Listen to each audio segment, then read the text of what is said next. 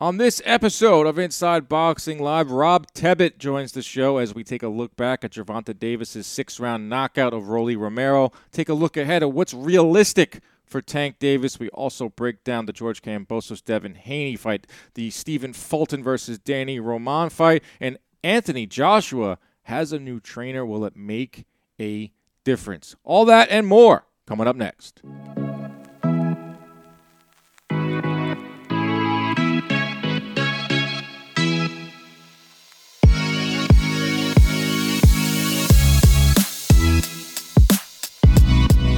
What is up, my friends? Welcome into another edition of Inside Boxing Live presented by John Boyd Media. I am your host, Dan Canobio. A fun one planned for you today as Rob Tebbutt joins the show, longtime boxing journalist, pound for pound, one of the best boxing follows on Twitter for a fun interview where we're going to break down what we saw this past weekend, Gervonta Davis. We're going to talk about the upcoming weekend. It's a huge weekend. It's a huge stretch for boxing. We're going to see Devin Haney and George Kambosos finally tangle. Finally, we get an answer to this undisputed situation at lightweight, whether it was going back to Teofimo and Lomachenko and the franchise belt, whether Lomachenko was going to hop in and take this fight instead of Devin Haney. That is all gone now, and we're getting closer and closer to a mega fight on regular ESPN, not a pay-per-view. We're going to see Devin Haney, George Kambosos settle this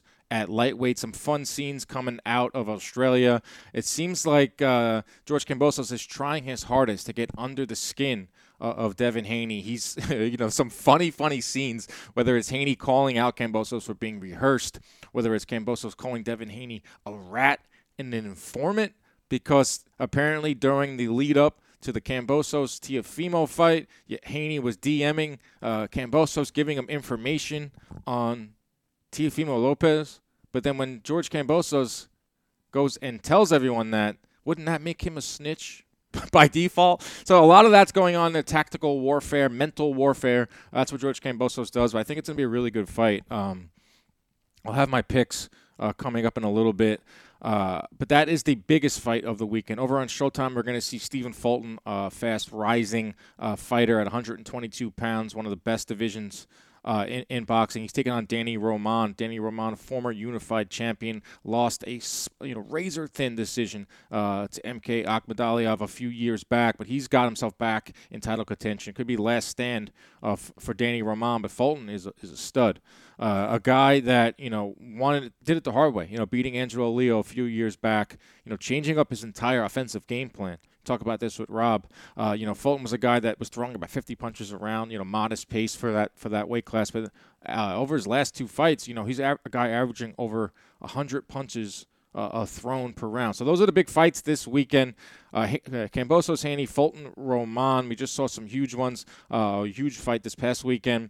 However you look at it, Tank Davis is a star, and we'll talk about that and more with Robbie Tebbutt. Some news and notes. Big headline that just came through is Robert Garcia is going to be training Anthony Joshua for the rematch with Alexander Usyk. That rematch being pushed back. Wouldn't be an Anthony Joshua fight if it didn't have some delays, if it didn't have some site fee headlines. It's apparently going to be in Saudi Arabia. I don't think fans care too much about that type of stuff. They just want to see this rematch. They want to see more movement in the heavyweight division. But Robert Garcia was a name that we did not see coming. At least I didn't see coming in terms of being Anthony Joshua's trainer.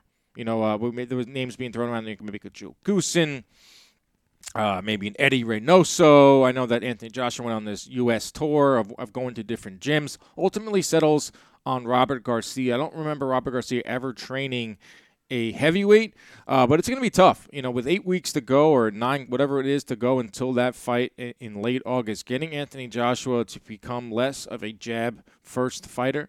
Anthony Joshua close to 70% of his throwing punches are jabs, maybe blending that offense, maybe getting back to fighting on the inside. That's something Garcia teaches a lot of his fighters, is aggressive fighting in the clinch. That's something that Joshua needed in that first fight with Usyk, a little more of. I thought that when he went to the body, he had success. Joshua seemed to go to the body more in this one. Is it enough time to gel with a new trainer?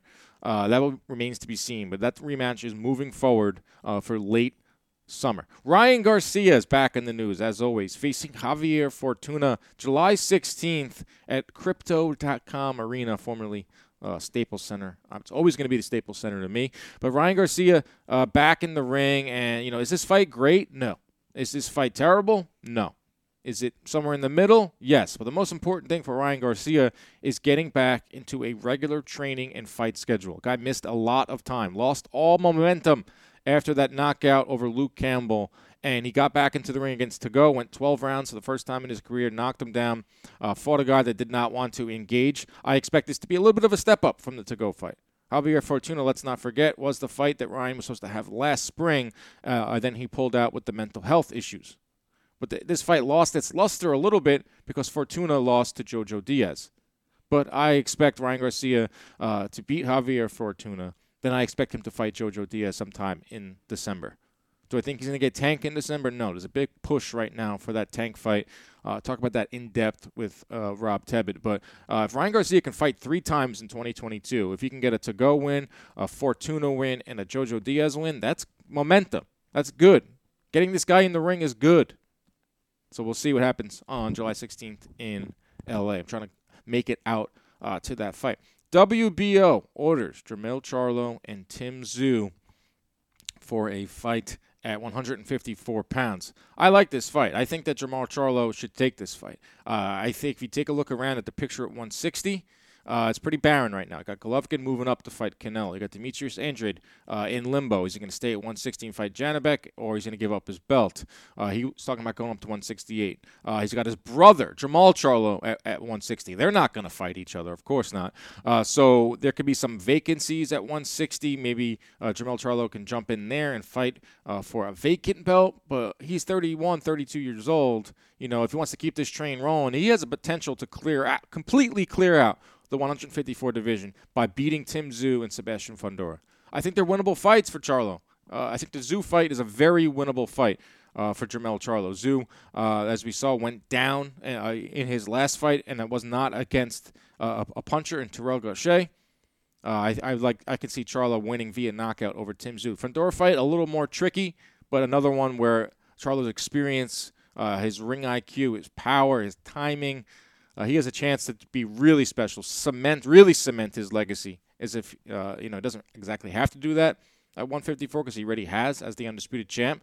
But if he went on there and beat Tszyu and Fundora coming off of the run he's had at 154, that would be interesting. But the WBO has ordered that, so either Charlo takes that fight with Tszyu or he vacates at 154, goes up to 160 and tries to rule there too. That would be an interesting fight too. Another thing to keep in mind too with Charlo, if he takes this Tszyu fight, you have a fight with Terrence Crawford. I mean, we're looking really far ahead. Terrence Crawford first, the fight between him and Spence has to be made.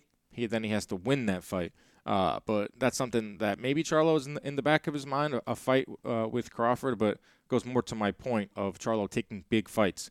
And the biggest fights for him remain at 154. Speaking of Spence and Crawford, that is close to done. According to some reports, they're just working on a date. There is a argument on the Twitter sphere right now raging on what is the bigger pay-per-view, whether it's Canelo, Triple G, or is it Spence and Crawford. I don't understand why we have to debate these things. I understand that the nature of boxing is debates, is subjectivity, but Canelo's not moving off of that September 17th fight with Golovkin. It's already set.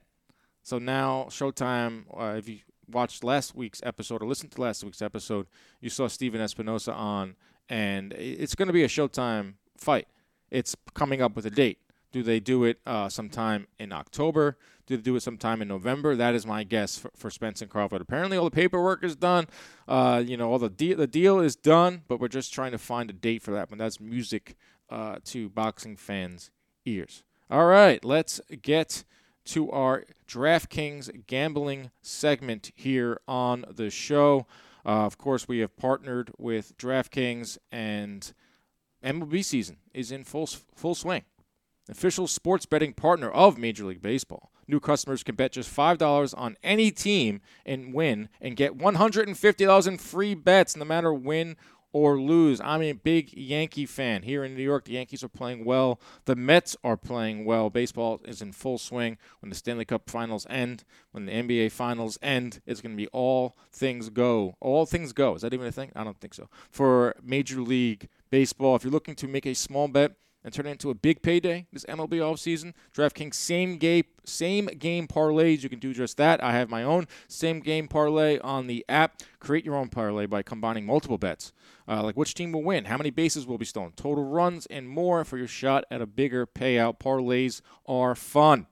Gambling is fun.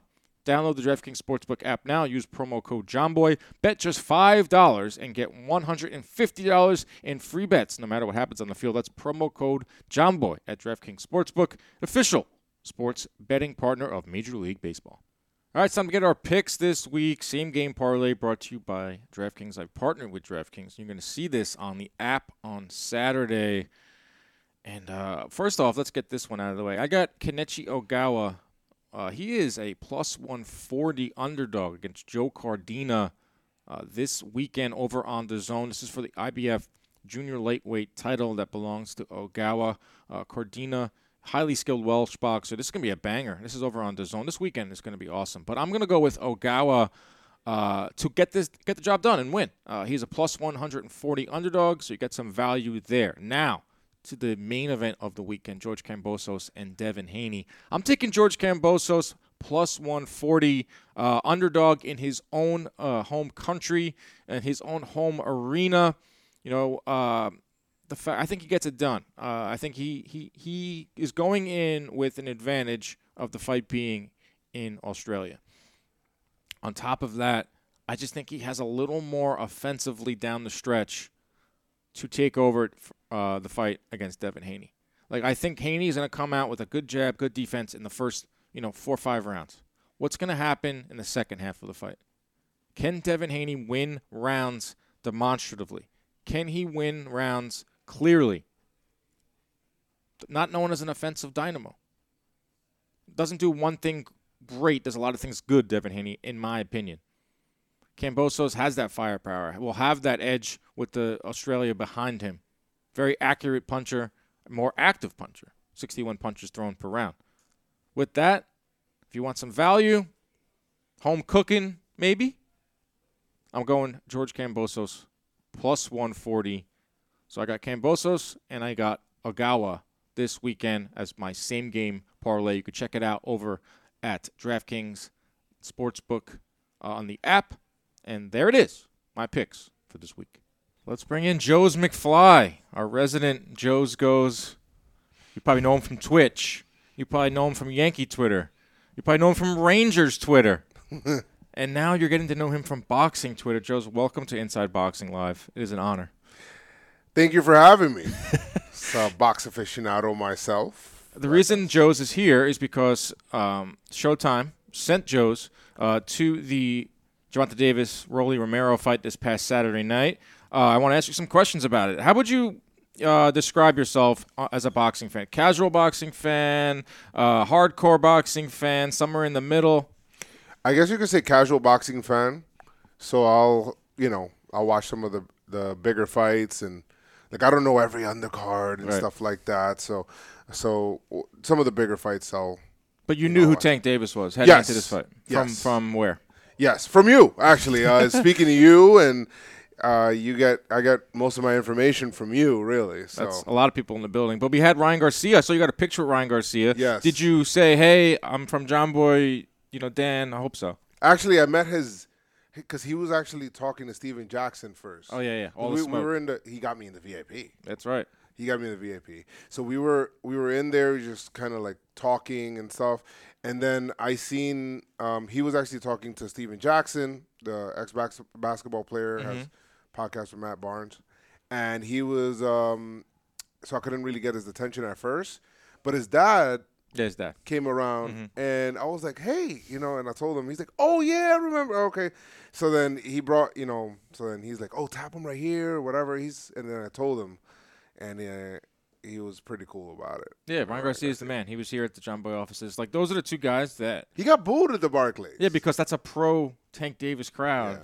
Tank Davis fans don't like Ryan Garcia fans. Right. Ryan Garcia fans don't like Tank Davis fans. That's why they need to fight next. Yeah. That's the next fight, I think. We'll talk about that I'd on love the to see show. that. That's a fight that's a can't-miss fight. That's a fight that everyone in this office, and they are not boxing fans at this office, know who Ryan Garcia is, know who Gervonta Davis is. But we talk about that plenty in this episode with Rob Tebbutt, but I want to talk about your experience. So you got the full VIP treatment from Showtime. There was a pre-fight party. Then you went to your seats. Tell us about the pre-fight party. What was the scene like in there? I know there are a lot of fans listening to this and watching this that want to go to these parties. So please tell us. So it was at first, I was a little worried because I'm like, oh, should I get there? I want to get there earlier. We got there a little later than what I wanted to, but there was, it still was kind of empty. Yeah, the undercard was putrid. Right. Bad undercard for this one. Right. So there wasn't anybody really there, and I was like, okay, well, whatever. And then people started coming in, and then it's like, where was it? Inside the Barclays, right? Inside the Barclays, it's like at the floor level before you walk to the floor. Okay. Then I seen some other people as well. I seen Danny Garcia. And his dad. I seen him, and I took a picture with him, and he was dope. And I'm like, oh, shit, let's go, Swift.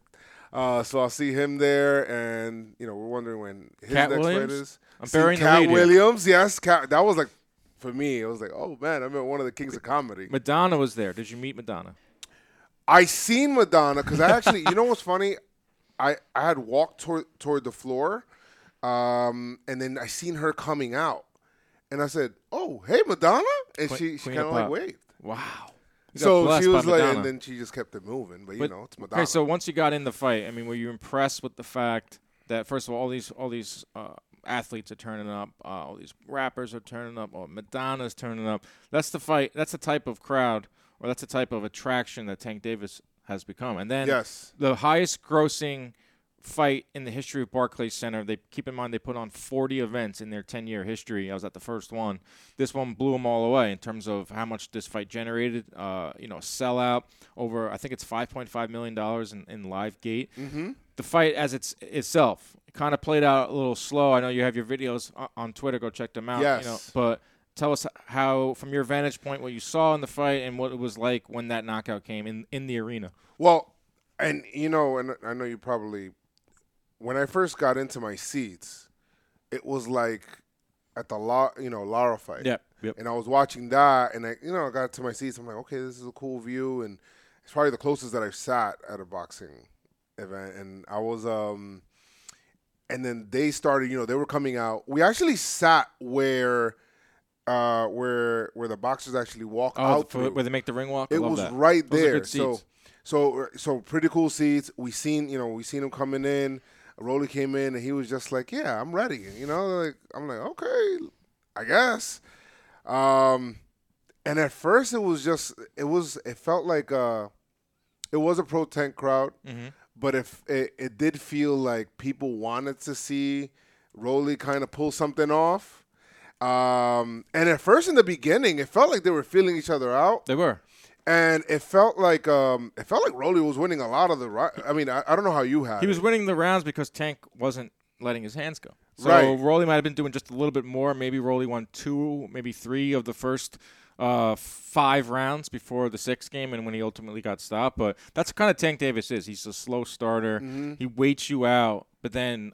From what I wasn't there, but from what I was watching and from when the broadcasters were saying, there was a lot of tension in the crowd because it's 2 punchers going up against each other. So it was almost like quiet in there. It was. And just waiting for that bomb to be detonated, and it did via Tank's left hand. What was that like when he landed that? It kind of came out of nowhere, but then it was just like, that's what boxing is. It's like all this build up to the main event, we get the fight, and then it could end in a second. And then you're like, what? What just happened? The friend of mine that I went with, he's like really into boxing, always to a lot of events. And he was, I think it was in the 4th round where it was like he was sitting down and Tank was sitting down and he was like kind of like smiling at the crowd and looking around. I think they had showed his mom and then he was like looking around. And then everybody was, he was telling me, he's like, I don't know, man. Tank doesn't look like he's focused. He looks like he's like, I'm like, really? I think he's like, he feels like he has him right where he wants him a little bit. Lulled him to sleep. Bro, and I just wanted one more round. Yeah. Well, you know why? Because the parlay would have hit. I had Tank 7 through 12. I had Lara 1 through 6. So both of them came. The Lara knockout came in the 8th, and then the Tank knockout came in the 6th. But good experience, right? Fun experience. It was awesome. Yeah. The funny thing is just that he had him kind of like on the ropes, and then all you see is a real quick left that boom. It's like whoa. Yep. Rolly came running in. Like people thought was going to happen. He came in wide, and Tank made him pay for it. Tank's one of the biggest power in the lightweight division for sure. Being a casual fan, what are some fights that you want to see in the horizon? Well, I definitely want the horizon. I definitely want to see Ryan Garcia. Yeah, and I want to see Tank fight. I don't know where that fight would be. I don't know if it would be in Barclays or if it would be in Vegas. Probably either Vegas or LA is my guess. Okay. I mean, that's a long ways away. Like getting them to get in the ring, it's been taking forever. Well, it's funny because in the post-fight press conference, Tank was like, I think if you get knocked out like that, you don't deserve. I mean, that was funny. I love watching what he was saying. Yeah, because Rolly wants a rematch. Rolly, he's crazy. He said he won every round. He's not going to get a rematch. But I agree. Ryan Garcia Tank is a big fight. How about heavyweight division? Who you like in the heavyweight division? I don't really know anybody right now. You like Tyson Fury, Deontay Wilder? Well, you told me, probably like Deontay Wilder is probably like trying to sail off a little bit. Well, he said he wants to come back. He wants to come back. Yeah, I don't know. He's not going to fight Fury again because they already had their trilogy. But there's a lot going on. I like seeing Fury fight. Yeah. Canelo was in the. I want to see some Canelo. What's going on with Danny Garcia? Danny Garcia hasn't fought since December 2020 when he fought. Is he like done? He's made a lot of money in his career. He was a guy that fought the Barclays the most. I think he has like 7 or 8 or 6 or 7 main events. He made a boatload of money. He's fought every big name. He's fought every welterweight outside of Terrence Crawford. He might go to 154. He might go up a weight class. He's talked about that. But, yeah, Danny Garcia, a guy that spent a lot of time at welterweight. And now he's looking for. He made like a boatload of money. Like I did see a couple. $30 million. Probably. I did see a couple of boxers there. Some of them I knew their name, and then my friend actually told me, "Oh, no, this guy, he's like another guy that's about to come up. Let me see if I can show you him real quick. Him, Demetrius Andrade. Yes. So Boo Boo Andrade, one of the most avoided fighters in boxing. That's the guy that Canelo said, get the fuck out of here, man. Okay. Payday. That he's taking a hit because he crashed Canelo's presser because he's been chasing Canelo for like 3 years. And him? That's what's his name? J-Rock. He said he got a fight coming up, right? Yeah, he does. He got knocked out by Charlo. Okay. A few years back. But that's what's going on, man. Yeah. We got to get you to a Vegas fight. Oh man. I want to bring everyone. I want to bring Jimmy, Jake, John Boy. I want to bring them all to a Vegas fight and show them like how it really is. Because when you go to a Vegas fight, it's like 4 days. It's like an experience. Radio Row. You got, the weigh-in is an event, and then there's just so much content, and just like it's like a festival. Yeah. It's like a Super Bowl. It did feel like a whole event. It felt like a whole fashion party event. Yeah. It felt like, hey, the who's who is here. Yep. It felt like, you wanted to be in that building that night. Mm-hmm. That's what it is. It's a Super Bowl. It's awesome. Just like individual Super Bowls. And there are some big ones coming up. Joe's, thank you for your time. Joe's goes to Barclays Center. A raging success. We made another boxing fan here at John Boy. Good job. Thank you. Let's bring in our guest this week, Rob Tebbutt, longtime boxing journalist, pound for pound, best follow on boxing Twitter, dad race winner, English breakfast connoisseur. There's probably so many more. Late night boxing, early morning boxing enjoyer.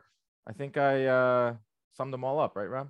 I think that's about right. Although you're playing it fast and loose with the word enjoyer of the late nights and early mornings, because it's not always that enjoyable, Dan, believe it or not. But no, thanks very much for having me. Always good to catch up with you. Good to see you doing so well over at John Boy. Thank you. Appreciate that. What's the time difference between UK and Australia? What time are we getting up to watch Kambosos Haney? I think it's like 13 hours ahead. But I'm correct in saying that Top Rank are going to align for a US favorable US slot. So I think My fear is that it's going to still be quite late for America, which means it's going to be like 7, 8 a.m. over here, I think. Yeah, I read somewhere it's starting, I think it's beginning at 7 p.m. Eastern, which is really early for U.S. time. But I've also read that there's not going to be where they're going to go up against each other. Like Haney-Kambosos is not going to go up against Fulton Roman. It's not the same as like a Taylor Serrano and Shakur Stevenson Valdez, but it's still good for fans. But we'll touch on that in a little bit. Let's talk about what we saw this past weekend. Gervonta Davis moves the needle like no other in boxing right now. One of the best ticket sellers, one of the best stars, one of the best punchers. So therefore, when he fights, there is a lot to talk about afterwards. First, let's go to the fight. A very monotonous pace was set between these two fighters. Gervonta Davis threw 15 punches around. Rolly Romero wasn't, burning it up either. He was under 20 as well. Gervonta Davis lands 25 punches in a round, but it's that 25th punch, Rob. It's one that all that matters, that left hook that flattened Rolly Romero. You kind of washes away what was not the best, most aesthetically pleasing fight, but fans walk away at either at Barclays or watching at home with another highlight reel knockout for Tank Davis. Yeah, and you make a good point there. That's what people ultimately remember. People won't remember the 5.5 rounds or so that elapsed before the knockout, or almost 6 rounds before the knockout. I felt like it was always coming. I mean, I kind of, like everybody does, you kind of get caught up in the fight week hyperbole and the hype and what have you. Rolly is what he is. He's very entertaining, both in the ring and outside of the ring, whether he's your cup of tea or not. But if you look at what he does in the ring, lunging in on that front foot, weight over the front foot, telegraphing his shots, it was a matter of time before Davis walked him into a shot. His movement in the first couple of rounds, Davis, I thought, was very good. He was able to control the real estate without really having to do too much. I think Rolly won a couple of rounds, maybe 2 or 3 rounds, depending on how you like it. But he was never in any danger of winning the fight. Davis in the 5th round started to let his hands go a little bit more, bringing that left hand into play down the pipe. And then the 6th round, it happened. And it's kind of what everybody expected to happen. Rolly coming in through one big telegraph right hand. Davis caught it. And then the second one was exactly the same shot, crossed his feet, chin came up in the air, and that was all she wrote. So, look, I mean, it's not going to go down as a great fight. I don't think there's ever any danger of that. But yeah, people will remember the highlight reel knockout. Davis didn't waste any shots throughout. I felt like he knew that it was just a matter of time, and so it proved to be. So yeah, unfortunately, I feel like we do say this after quite a few Davis fights. We didn't really learn an awful lot more about Gervonta Davis than we already knew beforehand. But he did his job, and he did it in spectacular fashion. Admittedly, it took 5.5 rounds to get there, but still. I was very impressed with the finish, and to be fair, the way in which he controlled the fight up to that without ever really having to do too much. I felt like he was in control of the fight the whole time. Yeah, that pressure without throwing punches is something that only a handful of fighters can do. It's very risky. I've been saying this for a while now. It's that Canelo style. You're walking a tightrope, essentially. Deontay Wilder did it to a lesser degree. Jamel Charlo does it. It's low volume. It's high accuracy. It's game-changing power.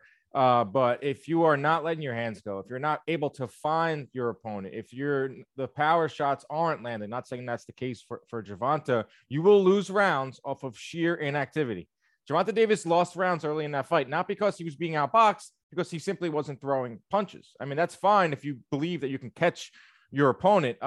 Will it be the case if he fights a Devin Haney, or will be the case of George Kambosos, or he faces an upper echelon type of fighter in the lightweight division? That remains to be seen. I think that goes to your point of we did not learn a lot about Gervonta Davis besides that he has game-changing power. Not everyone in the lightweight division has that one knockout power. Will he be able to find those opponents? I'll throw in a Shakur Stevenson as well. That's the main question for me. And I know it's perceived as hate, but it surely is not. We are analysts. We break down fights. We want to see what's next. We always go to what's next. So in my mind, I'm like, all right, can Gervonta Davis fight like this?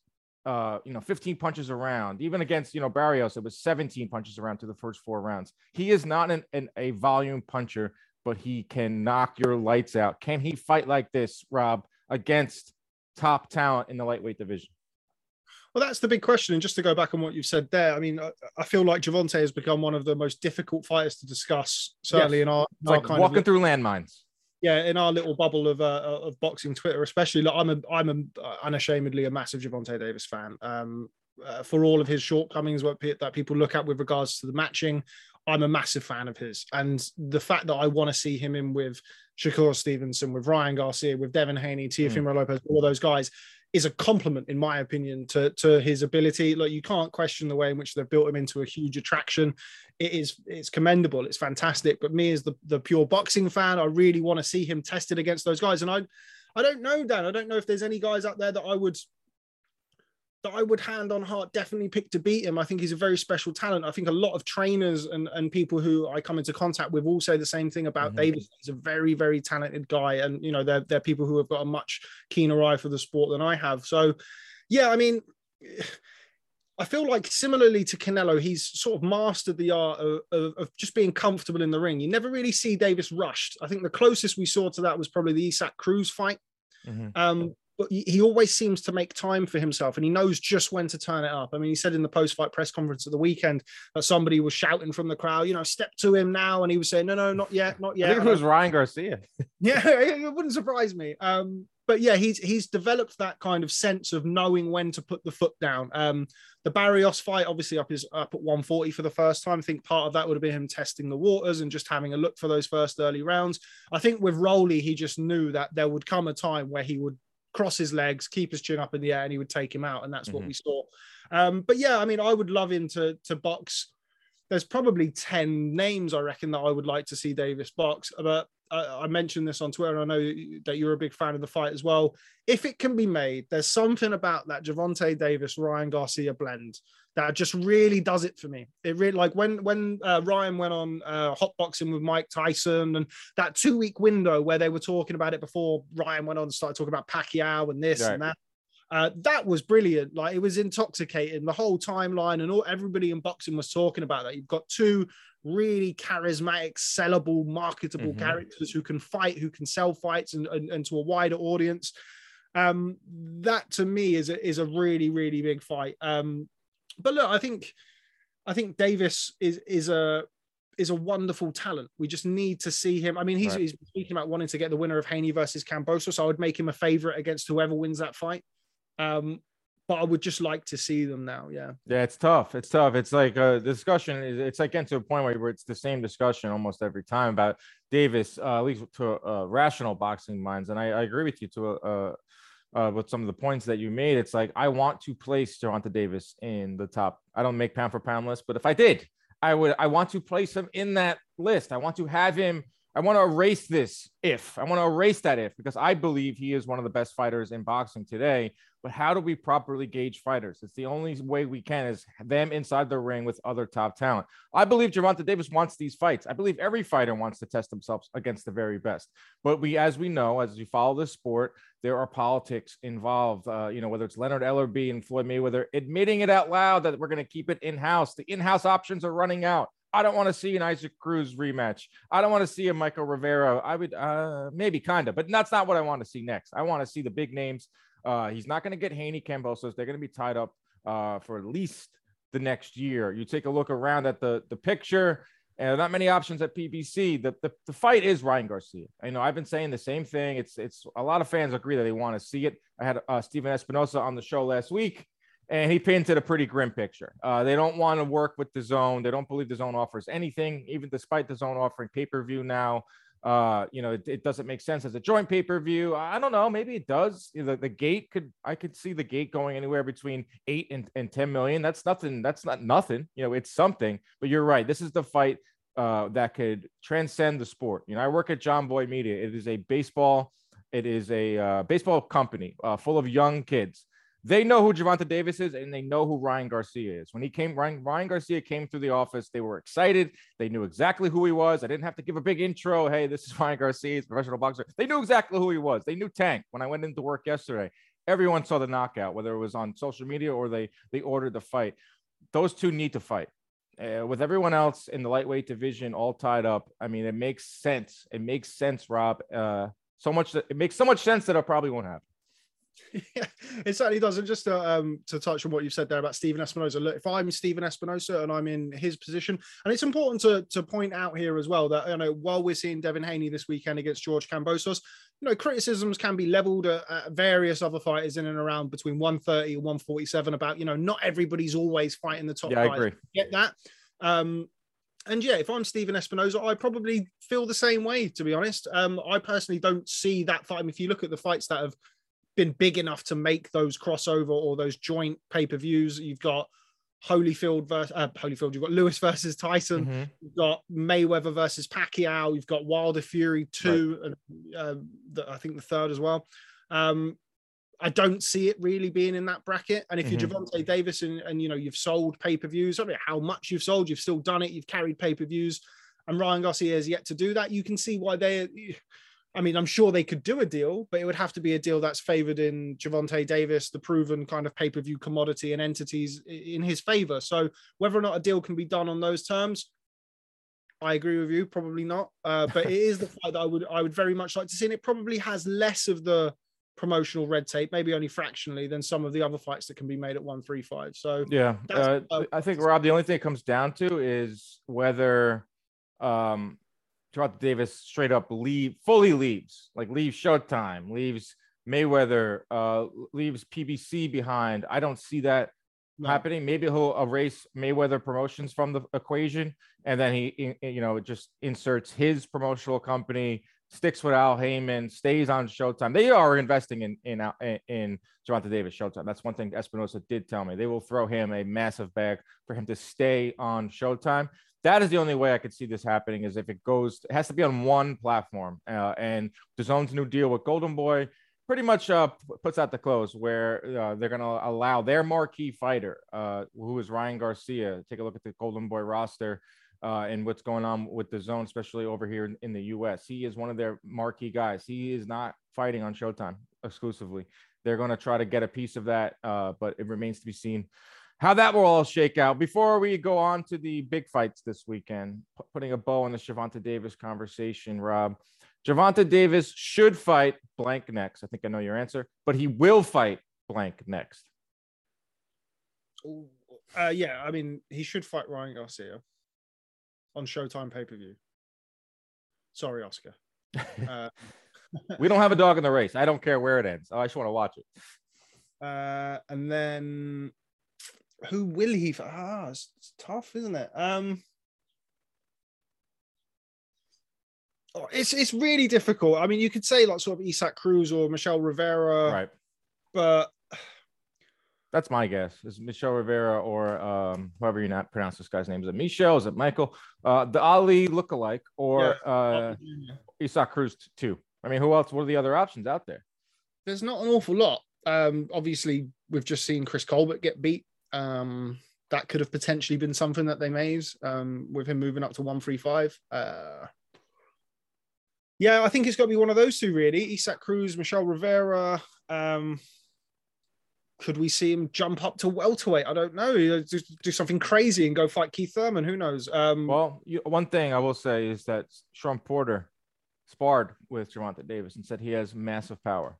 He said this guy could fight at 147 if he was matched properly. And PBC has shown that they will do some outside of the box things, whether it's put a pay-per-view between two guys coming off a loss, or have guys jumping up multiple divisions. And that's something I think Thurman would go for, because I don't think he has any interest in boots. I don't think he has any interest in a Conor Benn. I don't think he only has interest in big U.S. fights. And a Gervonta Davis Thurman fight, whether albeit very unlikely, is I'll give it like a 30% chance.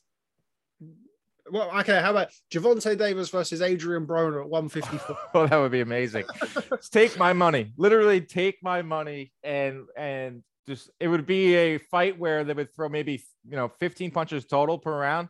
But to see Broner to finally get knocked out, he's never been knocked out in a fight, been knocked down plenty. I mean, that would be it's like the main takeaway is that there isn't a lot of options for Gervonta Davis if he stays status quo with his promotional outfit and all that. But it's intriguing. Lightweight division, I feel like It's been moving at a very slow pace, but now it's going to start to pick up this weekend. Australia, down under, the big one. I'm very excited for this fight. I know you are as well. George Kambosos, Devin Haney, let's go. I mean, I've been watching a lot of these clips, whether it's Kambosos and his tactical, they're not even calling it trash talk, Rob. They're calling it like tactical mind games, whether he's calling him an informant, calling him a rat, giving his whole speeches. Devin Haney on his side, not having his father, not having Ben Davison, taking this perceived pay cut, leaving his promoter. There are storylines galore, but I do think this will be a very tactical fight inside of the ring. What is your excitement level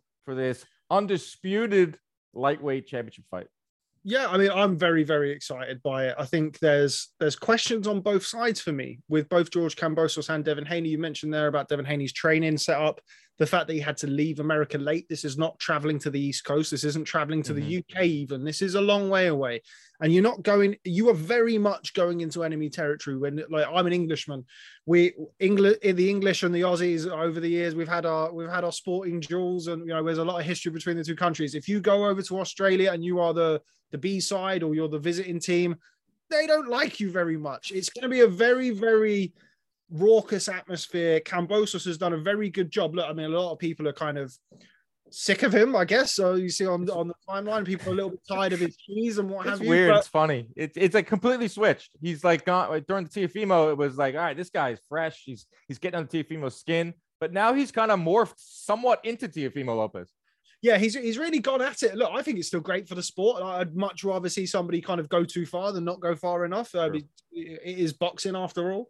But the one thing is that the Aussies will love that. The Aussies will be bang up behind him. They're very aggressive, very kind of sort of take you head on. That's kind of the Australian sporting mantra. And it's going to be a hard fight for Devin Haney. I feel like if it was even in neutral territory, I still feel that we've not, Devin, I think, is a very good all-round fighter. I don't think there's anything that he does exceptionally well. I think he gets hit a little too much for somebody who's kind of renowned as a defensively astute master boxer. And Kambosos is going to be absolutely firing on all cylinders. He's going to have the support behind him. He's going to be riding the crest of the wave after the Teofimo Lopez fight. But there is the question of how good is he? His wins over Lee Selby, who's a blown-up featherweight, not at his best weight at all at lightweight. Teofimo Lopez, by all accounts, wasn't, let's say, living the best life in the build-up to that fight. How good is Kambosos? Was it just his night? Every fighter gets one. Will Devin Haney go over there and just kind of get behind the jab, settle into a rhythm and make it an easy fight? I feel like Haney in the first 3 or 4 rounds will look very sharp, and then it's what happens after that. Because I feel Kambosos will be looking over at him and thinking, you're going to be good for 3 or 4 rounds. And then after that, and I get hold of you, I'm going to go to work. And I feel like Kambosos riding on the crest of that momentum, that Spartan warrior mentality. Like Teofimo Lopez wasn't at his best, should we say, but Kambosos had to walk through fire to win that fight. He had to take a lot of big shots early. He got dropped late in the fight. He carried on. He come back and he won the last 2 rounds and finished strong. He's going to feel like he's invincible. He's going to have the home crowd behind him. And yeah, Devin, when it gets hard in those 6, 7, 8 rounds that I know he debuted when he was in Mexico when he was young, this is different. Different. You're going in with a guy when you're 16 years old in Mexico. You're supposed to be. I mean, there sure 200 people in those. Are you talking about? There was 200 people in those smokers in those fights. There's 50,000 Australians here, and they all want to see you get knocked out. So look, I think Haney has always shown a very good head on his shoulders. He's always been very mature. In the times that I've spoken to him, I know you would have spoken to him numerous times over the years. He's always come across as a very level-headed, kind of unfazed character. But you take away Bill Haney out of the corner, you take Ben Davison away. Of course, he's no longer working with Mickey Bay. Mickey Bay's not gone out. It's Yoel Judah, who I know is obviously very close to him personally, but I'm not sure that Yoel has ever cornered him in a fight or certainly been the lead trainer in a fight. I know Devin would work with Manny Robles and work with other trainers in the past. I think that's potentially something that's I wouldn't say a positive, but the fact that he's used to kind of having he's used to having a lot of different voices. You know, whether it's bringing in a Ben Davison, Mike McCallum came in to help work on body work. They have a lot of voices, but not having your dad there is a big time disadvantage for him, whether it's just from a mental standpoint. You know, he's across the world. I know where these guys, they think they're robots, but they are human beings. You know, not having your dad there from just a personal aspect is a big thing. Given how close they are, not having him in his corner is massive for why we'll be watching, and what we care about is the actual fight. Same thing with not having Ben Davis in there. Going to Yoel Judah, who has been in some big fights, but they are a long time ago. I mean, and you said not 50,000 people, and going back to the 50,000. I see this working two ways. Is Kambosos has never fought in front of a crowd like this. He's barely ever. He has his last Australian fight was like 2018, or maybe even before that. It's who is going to use that crowd to their advantage. Is Kambosos going to feel the moment? Is it going to be too much for him? Is he going to want to go out there and take it to Haney? If he does take it to Haney, Rob, I feel like that kind of feeds right into what Haney wants. I feel like Haney's a great counter puncher. He does get hit, but he is defensively sound for the most part. Has a really good jab. He can negate a lot of Kambosos's aggression in this fight. And Kambosos is the more aggressive fighter. He throws against Teofimo. He threw something like 60 punches per round. That's pretty good pace for a lightweight. Haney is well below that. Haney's in the low 40s. We know the type of style Haney's gonna fight. He's gonna go in there and look to jab. He's gonna go in there and look to pick his shots. But if it comes down to it, and going back to your point, the second half of this fight, if it comes down to it, where Haney has to step on the gas pedal, Haney's got to win the last 2 out of 3 rounds, or the last 3 out of 4 rounds. Does he have enough offense? That's the question for me. I mean, I know that Kambosos, that one thing jumps off the page for either guy, really. But I believe when push comes to shove, Kambosos can find something offensively that maybe Haney can't in the later rounds. Do you agree? Yeah, I do agree. And I also feel like the rounds are going to be close as well, because I think it's quite obvious to see what we're going to see from both fighters. As you mentioned there, we're going to see Haney try and get behind the jab, try and settle into a rhythm. Kambosos is going to try and apply the pressure. But if Devin needs to win those early rounds convincingly, in my opinion. I think he needs to win those rounds, rubber stamp those rounds. If he can, land a sharp right hand. We all know that Devin's not, he's not Gervonta Davis. He's not known as a massive puncher, but he's a sharp puncher. He's got good timing, good shot selection.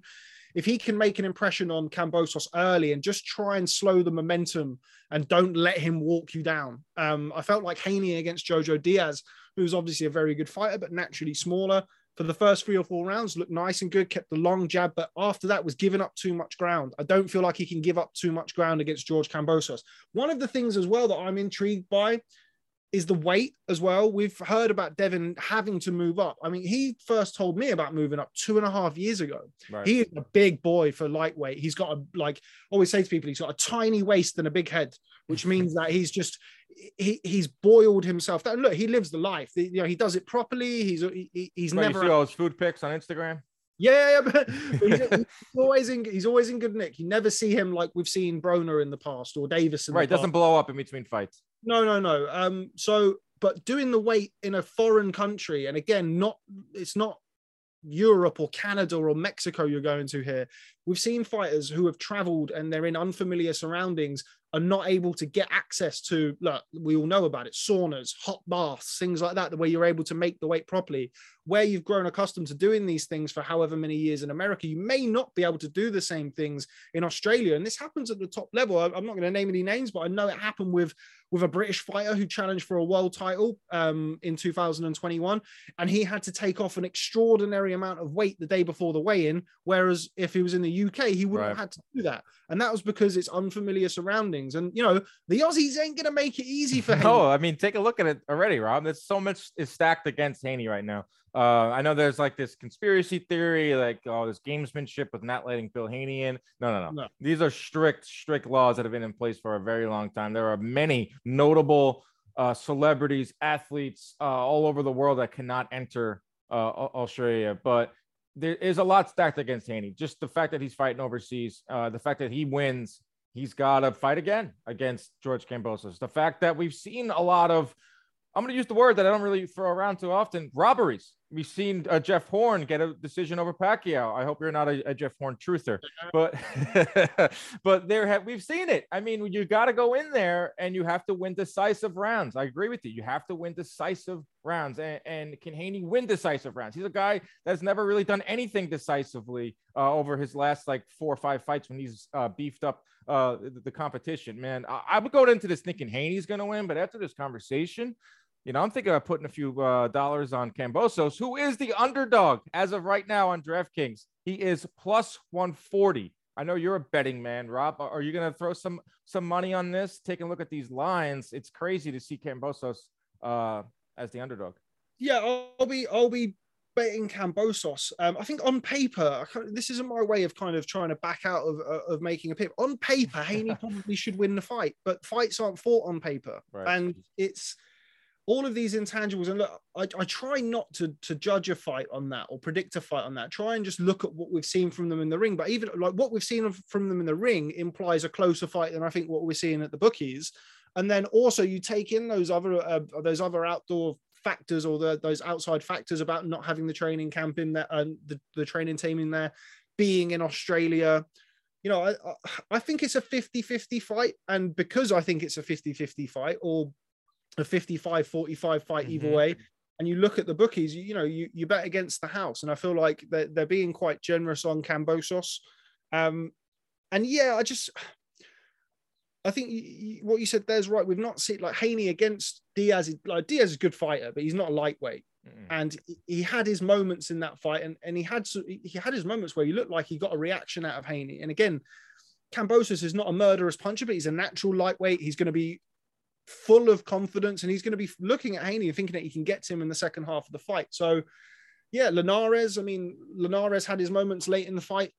Haney wasn't able to stop Linares, didn't really hurt Linares at all in the fight. So yeah, I think the fight goes long. I can't really see a stoppage either way, I have to say.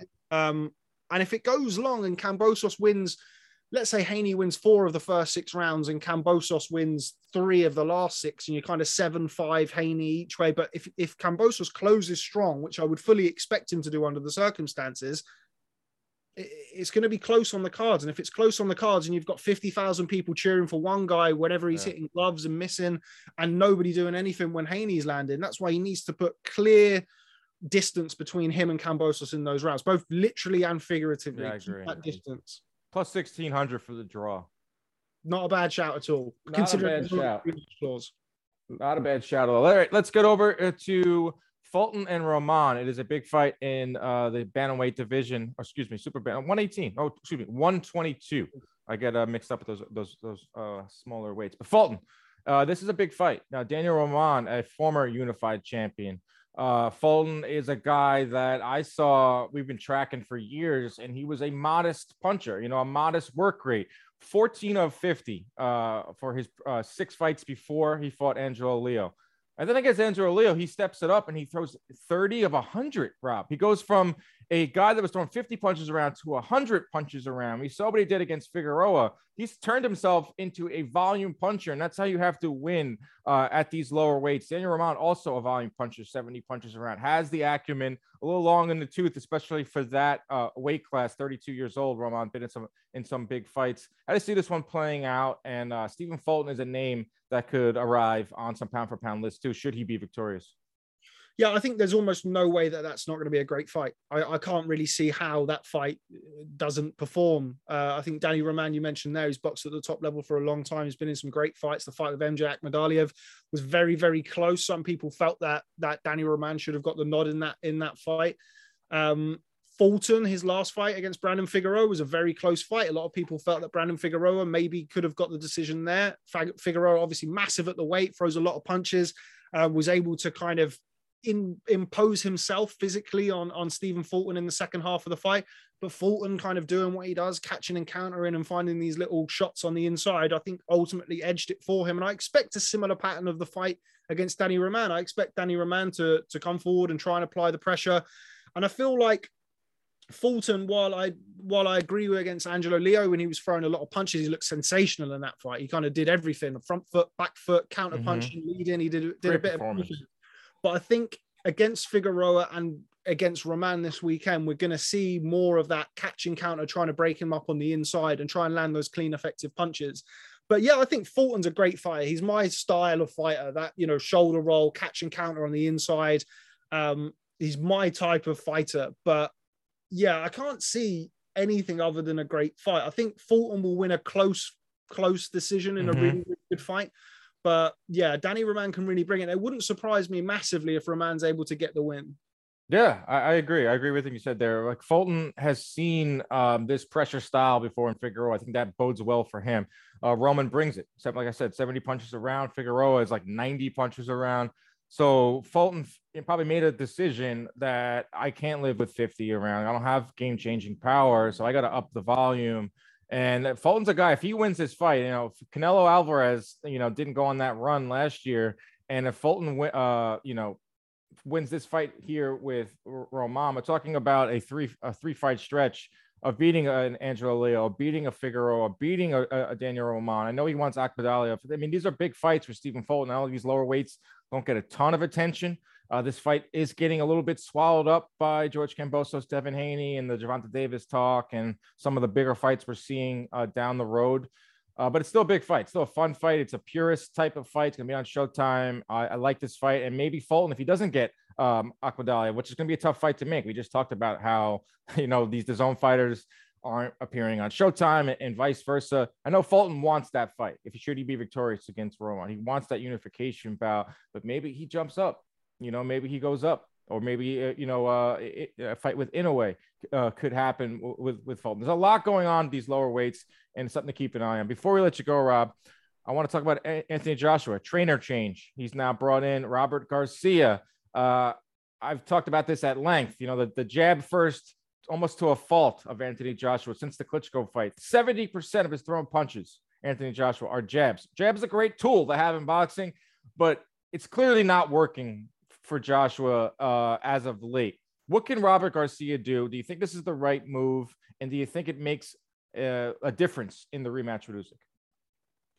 I think it's tough because, you kind of think, okay, Joshua needs to be more aggressive. He needs to use more of his physical attributes and impose himself on Alexander Usyk. Let's get him an aggressive trainer. But you've mentioned there, and I know from watching your work and stuff that you've done in the past, of Anthony Joshua's kind of psychological switch post Vladimir Klitschko, where he became more of a jab fighter, to have that kind of not creep into your game, but to mold yourself. And fighters develop, certainly heavyweights over the years, particularly on the back of losses or fights and where they get hurt, like the Klitschko fight. They develop and they change over time. Implementing that and becoming, even against Kubrat Pulev and obviously the Andy Ruiz rematch and the first Usyk fight, he's become more of a boxer, more of a thinking fighter. To go from that to Robert Garcia, that's quite a change.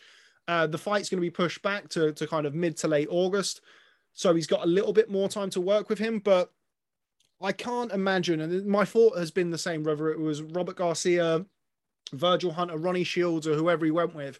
Teddy Atlas was being floated around. Teddy Atlas, yeah. Oh, give me a break. Give me a break. I just can't imagine making such a massive change and going into such a dangerous fight against such a skilled fighter. I think I would have liked to have seen Joshua box an Otto Wallin or somebody like that, a southpaw. Okay, he's not Usyk, but he's a southpaw. You can get used to it. He knows Otto Wallin. He boxed him in the amateurs. He's had him around camp a few times just to work on certain things. I mean, Robert is an offensive fighter. He's a catch and counter on the inside, combination punches, Mexican style. We've never seen Anthony Joshua box like that. When people talk about Anthony Joshua being kind of a more aggressive fighter, that's fine, but he's always been an aggressive mid-range counter puncher.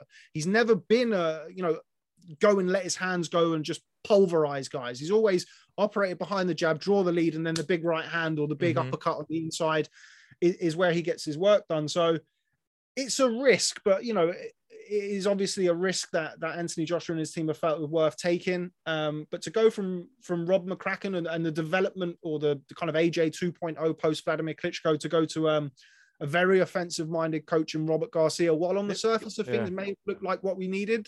Maybe it'll be more of a blend, Rob.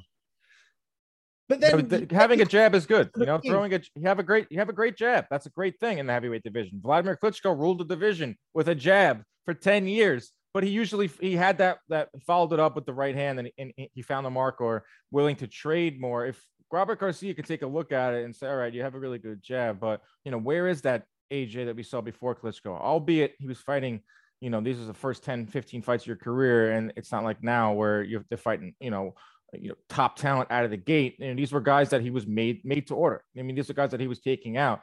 So I'm interested to see if there can be that, if you can implement, Robert Garcia can implement more of a blending style where it's not so drastic, where it's not AJ, throwing 70% jabs, maybe, down to 55%, which is a more healthy balance. Yeah, I my just big concern on the fact, I don't really care. I don't have a horse in the race, but if I'm Anthony Joshua's team, my concern would be doing that and trying to make that blend 8 weeks out, or 10 weeks out against the pound for pound great. Yeah, and this is not a regular fighter that you're in there with. And Alexander Usyk is going to know an awful lot more about Anthony Joshua, having fought him and fought him very well for 12 rounds back in London. So, yeah, my prediction on the fight hasn't changed. I felt Usyk would win the first fight. I think he'll win the second fight. I said to you on here that Alexander Usyk would win a decision. A prediction piece. So, yeah, I think on the surface of things, he needs to be more aggressive. He needs to utilize his physical attributes, but I don't know. I think Usyk gets the win again. Intriguing times, my friend. Boxing is alive. I have a shirt that says that. Go buy it at johnboymedia.com. More than ever. I mean, we're getting big fights every week. Spence Crawford looks like it's almost done. Every weekend from here on out, big fights. I love the sport. I know you do as well. Enjoyed this chat. Let's do it again soon. I hope that it's an easy watch for you on Saturday night with Haney-Kambosos. And yeah, man, gotta get you back on soon. I appreciate the time. Absolutely. Thanks very much for having me as always, Dan. Keep up the good work and I look forward to catching up with you soon.